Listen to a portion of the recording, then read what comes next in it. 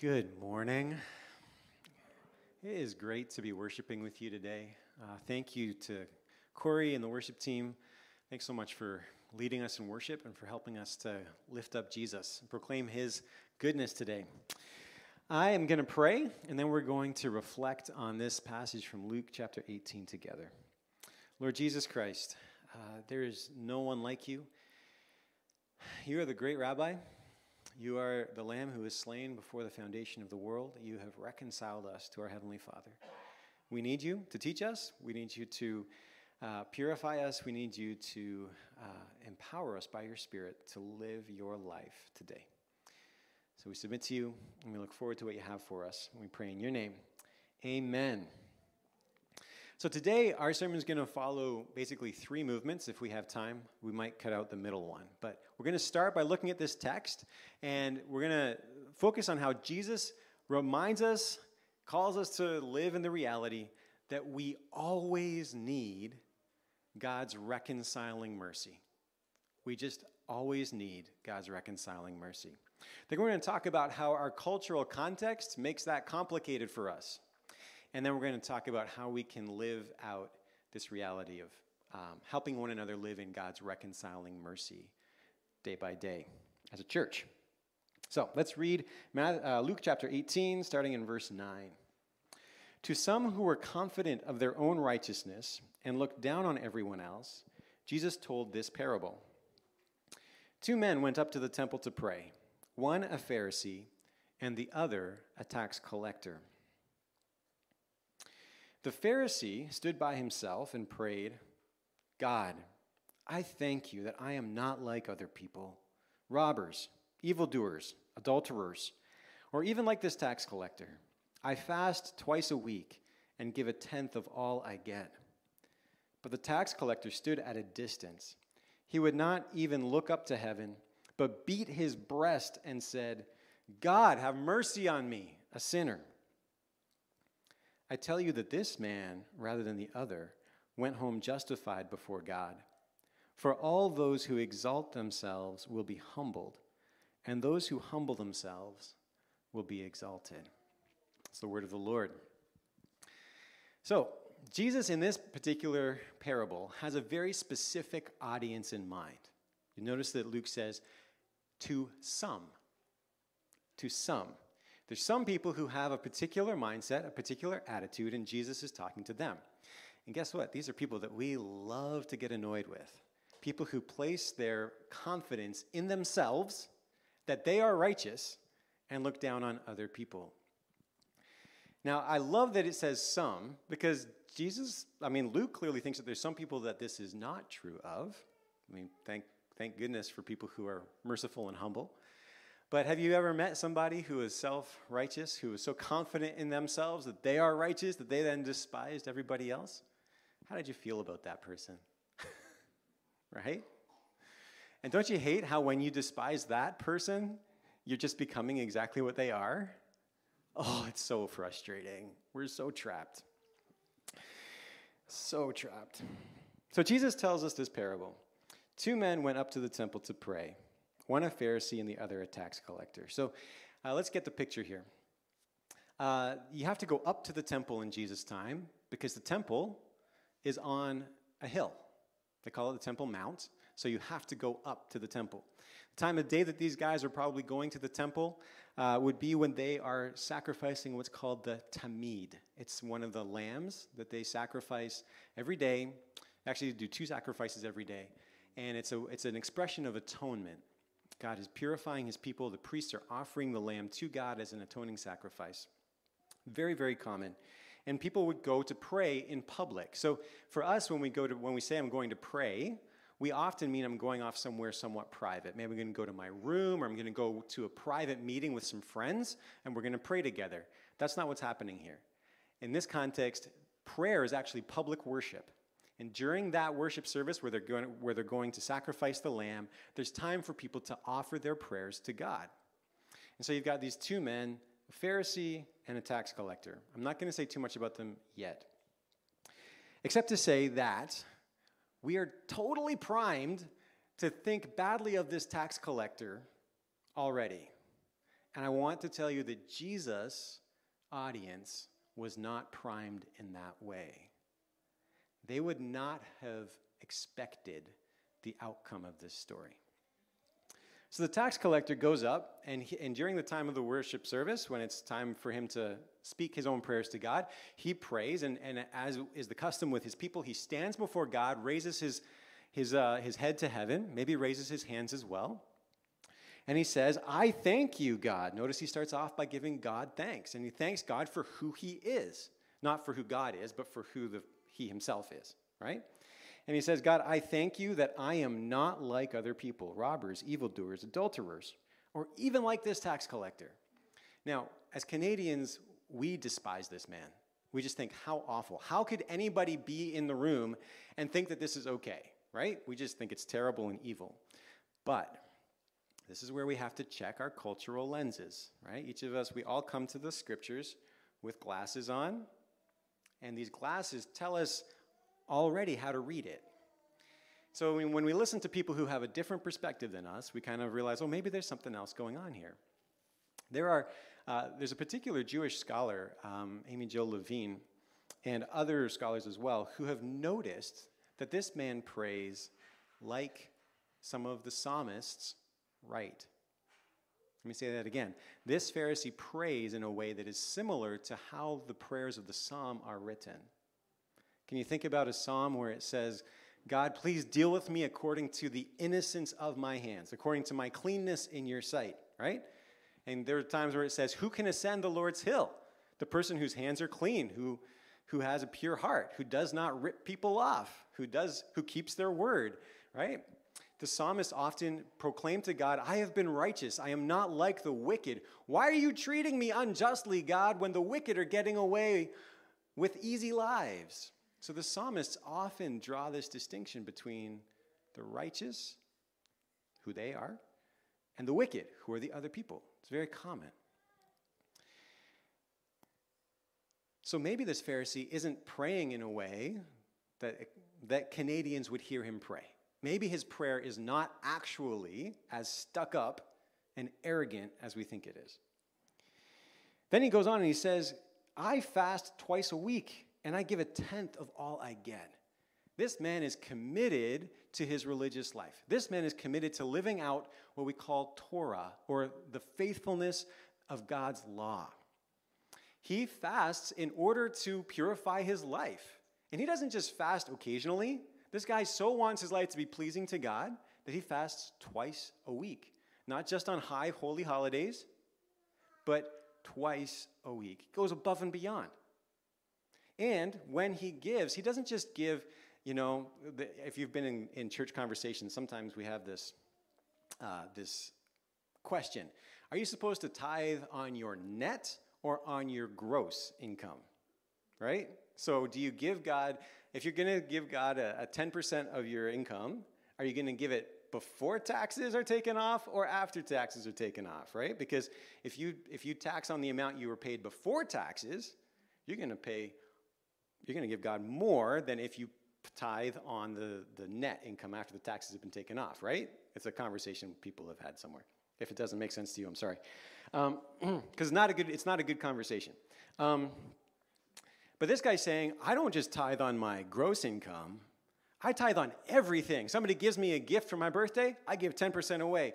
My wife gives me candies for a special treat. I give 10% of those away to the kids. I give 10% of everything. The man is generous. And again, lest we read him through Canadian eyes, you'll remember we've been reading in our Bible study on God's generosity to the widow, the orphan, and the foreigner. We've been reading from Deuteronomy 26.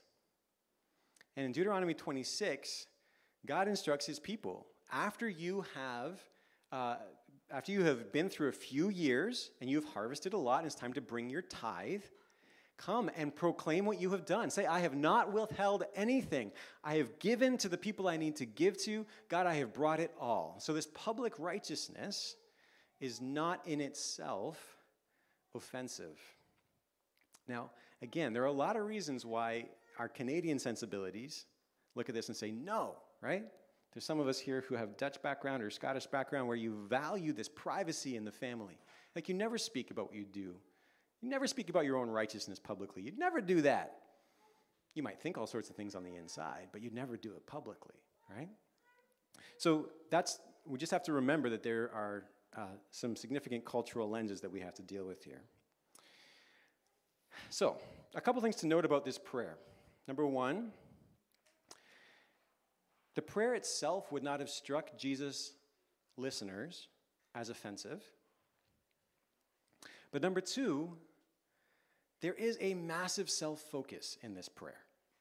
This Pharisee is quite concerned about about who he is relative to other people. And his righteousness, as we know in our context, when we have people who are good examples, we honor them. Right? We want other people to see, look how that person is living. Their life is righteous in a way that y'all should follow. Think about him in that mode. He's so righteous that his community would say, probably we should be like him. His public goodness is evident to all. But he's definitely self-focused. And you'll notice also that his prayer, even though it's biblical, his prayer is biblical, it still hides this fact that he despises other people. He can be praying in the same room with somebody and write that person off underneath the shroud of a righteous prayer. That makes sense to us, I think. On the other hand, you have this tax collector who stands at a distance. So the Pharisee might stand by himself because he doesn't want other people who might be unclean to touch him. The tax collector, on the other hand, he stands at a further distance, and he is so filled with a sense of his own inadequacy before God that he does not want to lift up his eyes. He doesn't want to lift up his head. Even though, like I said, according to custom, people would stand in the presence of God and lift up their eyes to heaven to speak and pray, he will not do that. Instead, all he can do is pound on his chest, which I have never, ever done in my life except right now, and it hurts. I don't express my anguish of heart in that way. But my understanding is that in the Middle East, that is an expression, like men will beat their chests in a way, when you are just ripped up inside, and you've got to express it with your body. He's beating his chest, he's heartbroken. But all he can do is cry out to God and say, God, have mercy on me, a sinner. Now, when he says, God, have mercy on me, a sinner, remember the context. He's in the temple while they are sacrificing the lamb. And that word that we read as mercy is not just, God, please be kind to me. It actually means, God, please reconcile me to yourself. Please make propitiation for me. I have sinned against you. I am a sinner. I am bound in a life that is offensive to you. I need you to make me right before you, oh God. That's what he's saying. God, reconcile me to yourself. I cannot do it on my own. Make propitiation for me. Oh my God. As a quick theological aside, that word propitiation, we don't use it very often. It means to deal with the hostility that exists between two people by basically doing whatever it takes to get the wrath of the person who is offended dealt with. So this goes back, one of the greatest examples is when the people of Israel have been led out into the wilderness. Moses gets called up the mountain. He's been up in the mountain 40 days, receiving the teachings of God, the Torah. And the people look around and they're like, where's God? Where's Moses? Where's God? We don't know. So they say to Aaron, make us an idol, and we'll call that our God. So Aaron collects their gold, makes his idol an idol out of gold in the shape of a calf, and they worship it. And they say, this is our God who brought us up out of Egypt. And the living God who actually brought them out of Egypt is angry at them. And so Moses has to intercede on behalf of the people. And he does. He makes propitiation before God and gets God to turn away from his wrath and to be merciful. And this is what the tax collector is saying. God, be merciful to me. have mercy on me, reconcile me to you, propitiate my sins. Here's the problem, though. What this guy does, he doesn't do anything beyond feel intense feelings and pray an intense prayer. The scriptures are very clear that when you have actually sinned, so if I steal something from somebody, yeah, I should come to them, I should give back the thing that I stole, and I should give them 20% more. I can't give a sacrifice to God and have an unrepentant heart. Similarly, I can't say that I can't say that I'm repenting and then not make the sacrifice. Right? I can't say that I'm repenting of harming somebody and then not do something to make it right. So this tax collector, sure, he's got intense emotion, an intense prayer, but what does he do to actually demonstrate his repentance beyond that?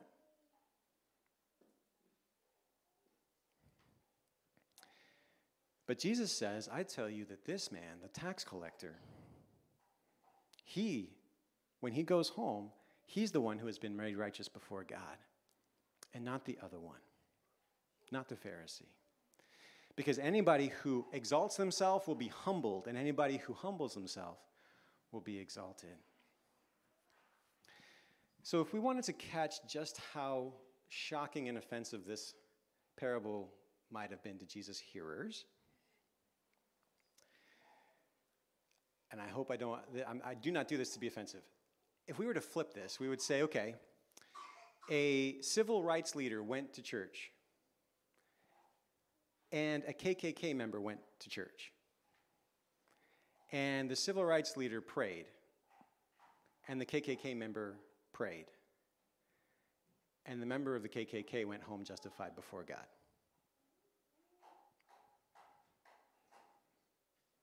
It's harsh. What's the difference between the Pharisee and the tax collector? One of them is obviously living a good life. He's the kind of person that we all should be like, as Jesus' audience would have understood. The tax collector understands that he's a sinner, begs God to make him right before him. But is that enough? How is that enough to be made righteous before God? Well, I think, and this is not a surprise, I think that what Jesus is saying is that the people who are publicly righteous and do not understand that they have an ongoing need of God's reconciling mercy are unrighteous before God. Whereas even those who are publicly unrighteous, when they know that they need God to make them right with him, when they need God's reconciling mercy to set them right, they will be made righteous because God is the only source of righteousness, and God alone justifies lost sinners. It's hard. This is hard. And it's wonderful. It's also wonderful mercy of God that he delights to justify, to make righteous sinners who know that they need him. Have you ever thought about how easy it is to become like the Pharisee? Right? Like I said in the beginning, right? When somebody in our life is self-righteous and arrogant and they love to despise other people, we love to talk about them. Right? And we love to despise them, which is just doing the exact same thing that they are already doing.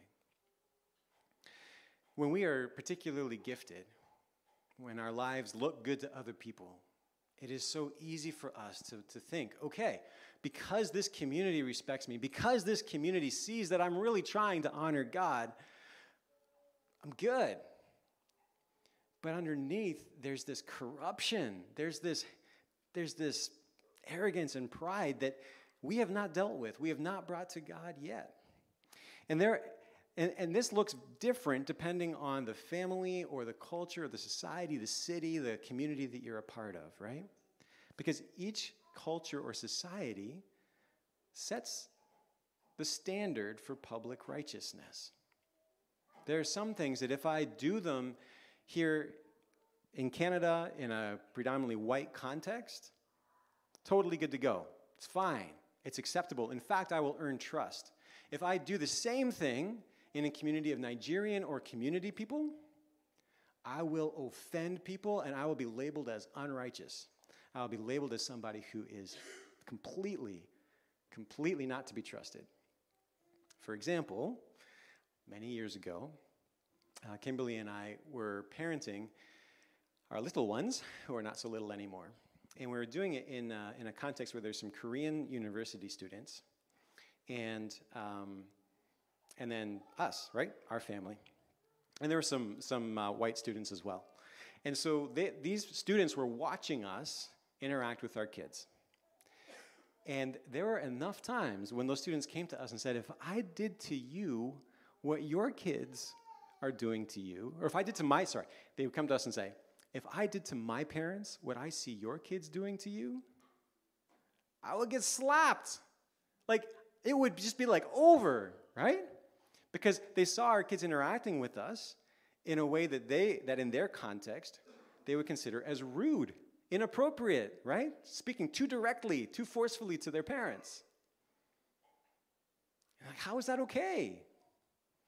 But for us, as Canadian parents, our children's behavior was acceptable. And not just acceptable, we could redirect their behavior. We could still instruct them to be respectful using different techniques than our students had grown up with at home. Can you relate to this? But imagine if somebody who grows up in a home like mine is used to speaking forcefully and directly to adults, which my kids are not necessarily used to. But if we're taught, right, that the way to deal with adults is to look them in the eye, tell them what you think, even criticize them, that is actually respectful. And we've come from a community where that's the case. Then we go to a Korean context or a Nigerian context, and a young person does that to an older person. How does that go? It does not go. It does not go. No, it goes nowhere. Exactly. So what looks righteous in one context, in another one, is unrighteous. It actually is unrighteous in another context. So take that a step further. Now, I'm not trying to speak on behalf of anybody in this room, but I know what it's been like to be among my relatives, Lebanese Jamaican relatives, and to not quite understand how everybody's relating to each other over there. Because my world is dominant culture Canadian most of the time, right? And then I am over here expected to do dominant culture Canadian things, but there's something that doesn't make me feel quite right about it. Because I also come from this mixed family. So some of us actually are kind of like, we're like righteousness hustlers, okay? We know the codes, we know the way to be respectful and to do what's right in one cultural context, and we know how to do that in another cultural context, and so we flip, right? We flip back and forth, but the problem is that in the middle of it, we lose our sense of ourselves, and we really run the risk of being despised in one context and despised in the other.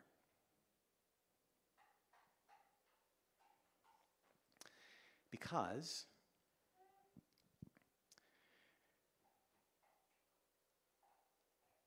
each culture sets itself up as being the authority, as being the source of true righteousness. And when we don't conform to those norms properly, they will, like that culture decides who is it okay to despise. And each culture has a category of people that it's okay to despise. Right? Might be different, but there's always somebody in every cultural context that it is acceptable to despise. But not with Jesus. Not with Jesus. This reality that we always need the mercy of God applies to our cultural communities as much as it applies to us as individuals. Canadian cultural context, dominant white culture, is not righteous in itself. it hides all sorts of evil. As any cultural community also hides all sorts of evil. We cannot be righteous before God based on self-righteousness in a cultural system. Is that making sense? How good is it then that God is unfailingly merciful? That when we are condemned by people in one cultural group, and when we are condemned by people in the other cultural group, those cultural groups are actually judged by God on the cross of Jesus Christ. They are not righteous. They do not have the authority. The final say belongs to God, who makes us right before him. So when we have been maligned and despised by these cultural communities, we have a defender, the Lord Jesus Christ, who says, no, I have made you right before my Father in heaven. And what other people have said about you is not the final word. Whether you're a tax collector, whether you are whatever else people have permission to despise, Jesus' blood speaks a better word on your behalf than the voice of condemnation from whatever cultural community you come from. That is amazing. That is freedom. That is joy right there. But it's also this call to radical humility and ongoing dependence on God. Because I never lose the need for God's reconciling mercy. There is never any point in my life when I stop needing Jesus to have died for me and made me right before God. There is never any point in my life where I cease to need God's reconciling mercy. So the question becomes then, how do we as a church live this out? Well, that's one of the reasons why we actually need each other from different cultural backgrounds, right? We need each other from different cultural backgrounds because people who are coming from a different cultural background can look at me in my cultural context and be like, you can get away with stuff that's actually not okay. And I can look at them and say, you're right. Maybe I should learn to repent, right? Because people can perceive things in me that my culture would make me blind to.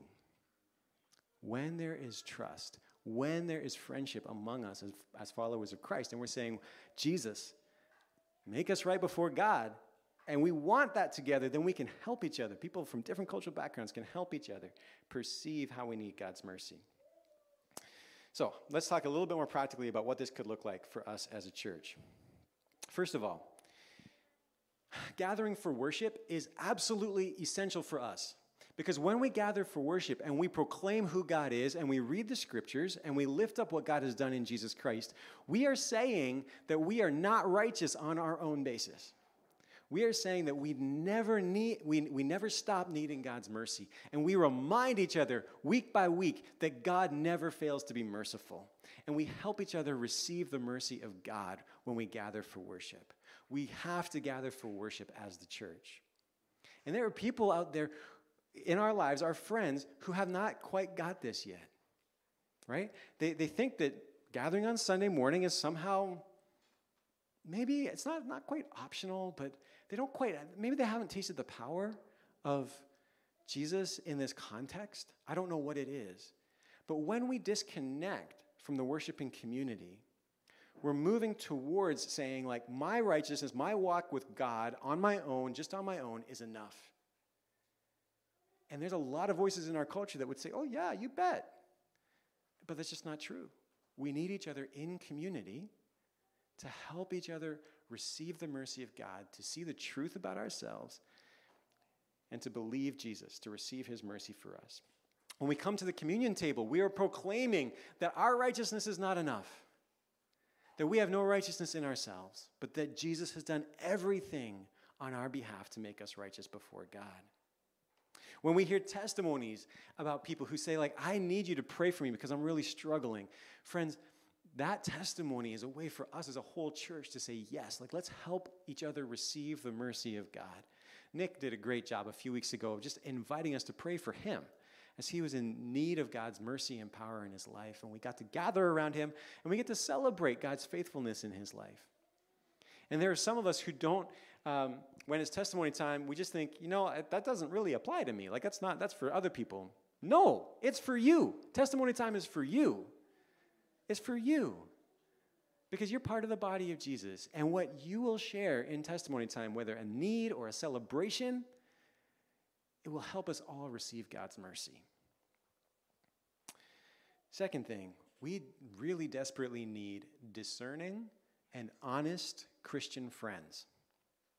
Discerning and honest Christian friends. I'm talking about the kinds of friends who know all your tricks. And they understand your context enough to know when you are making your self-righteousness look like it's dependence on God, right? Because we can always pray prayers that say the right thing and our hearts could be away from God. We need friends who can see through it and friends who will tell us the truth and say, hey, this thing that you're doing right now, that's not actually expressing the faith in Jesus that you are talking about. Now, very few friends know how to say that kind of word to us directly. That's why we need people like that in our lives. We need people who are discerning and honest friends who can see where we need God's mercy and who can help us receive God's mercy. People that we can confess our sins to and say, you know what? I need God's forgiveness. Friends who help us keep on receiving God's mercy. Third thing, prayer. We need ways to pray that help us live in the reality that we need God's mercy. So let me give you a couple really practical examples. There was a guy named John Cassian who lived, I think, in the 600s. And this guy was from maybe Romania or something like this. And he and his buddy decided that they wanted to go travel around the Mediterranean and get down to Egypt because they wanted to go learn from the monks of Egypt. So they did. They traveled all those kilometers back in 600. I mean, their legs must have been quite firm and their feet very calloused and hard. And they went and they found the monks. And they said to the monks, teach us how to be holy. Teach us to pray. And one of these monks said, the beginning of all prayer is this. O God, make speed to save us. O Lord, make haste to help us. When you are fasting and you just want to eat, pray, O God, make speed to save us. O Lord, make haste to help us. When you are falling asleep and your mind is tormented with all sorts of disturbing thoughts, and particularly they're male monks, right? So they're all consumed about sexual thoughts. So when you just can't stop thinking about women when you're falling asleep, think, O God, make speed to save us. O Lord, make haste to help us. And do not let anything move you from that prayer. When I read that a couple of years ago, I thought, let's try it out.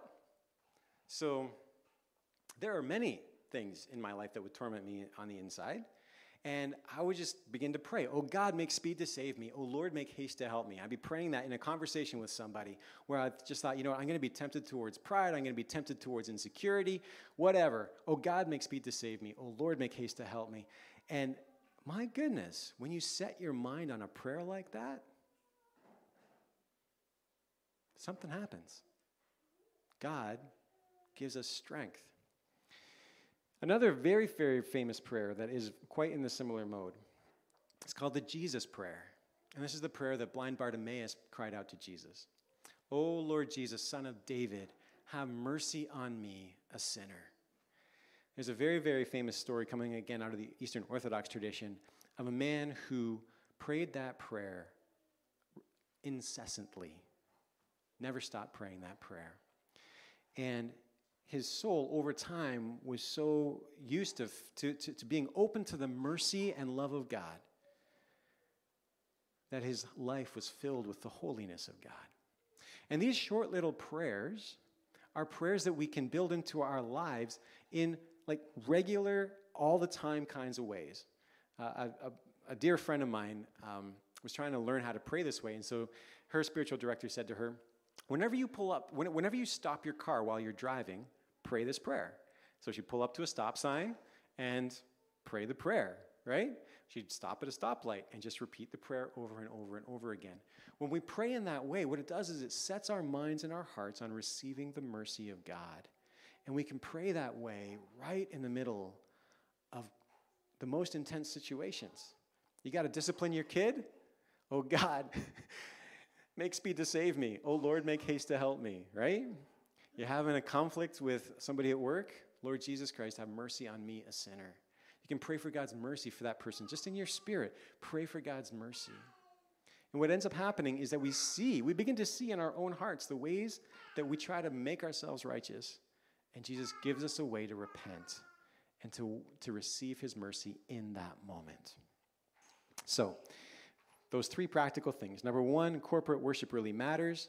Number two, cultivate friendships with discerning Christians who know your tricks and want to help you receive God's mercy. And number three, learn to pray. Learn to pray in ways that keep opening you up to God's mercy. Because we never stop needing God's reconciling mercy. And God never stops giving it to us because he loves to reconcile lost sinners to himself. Let's pray.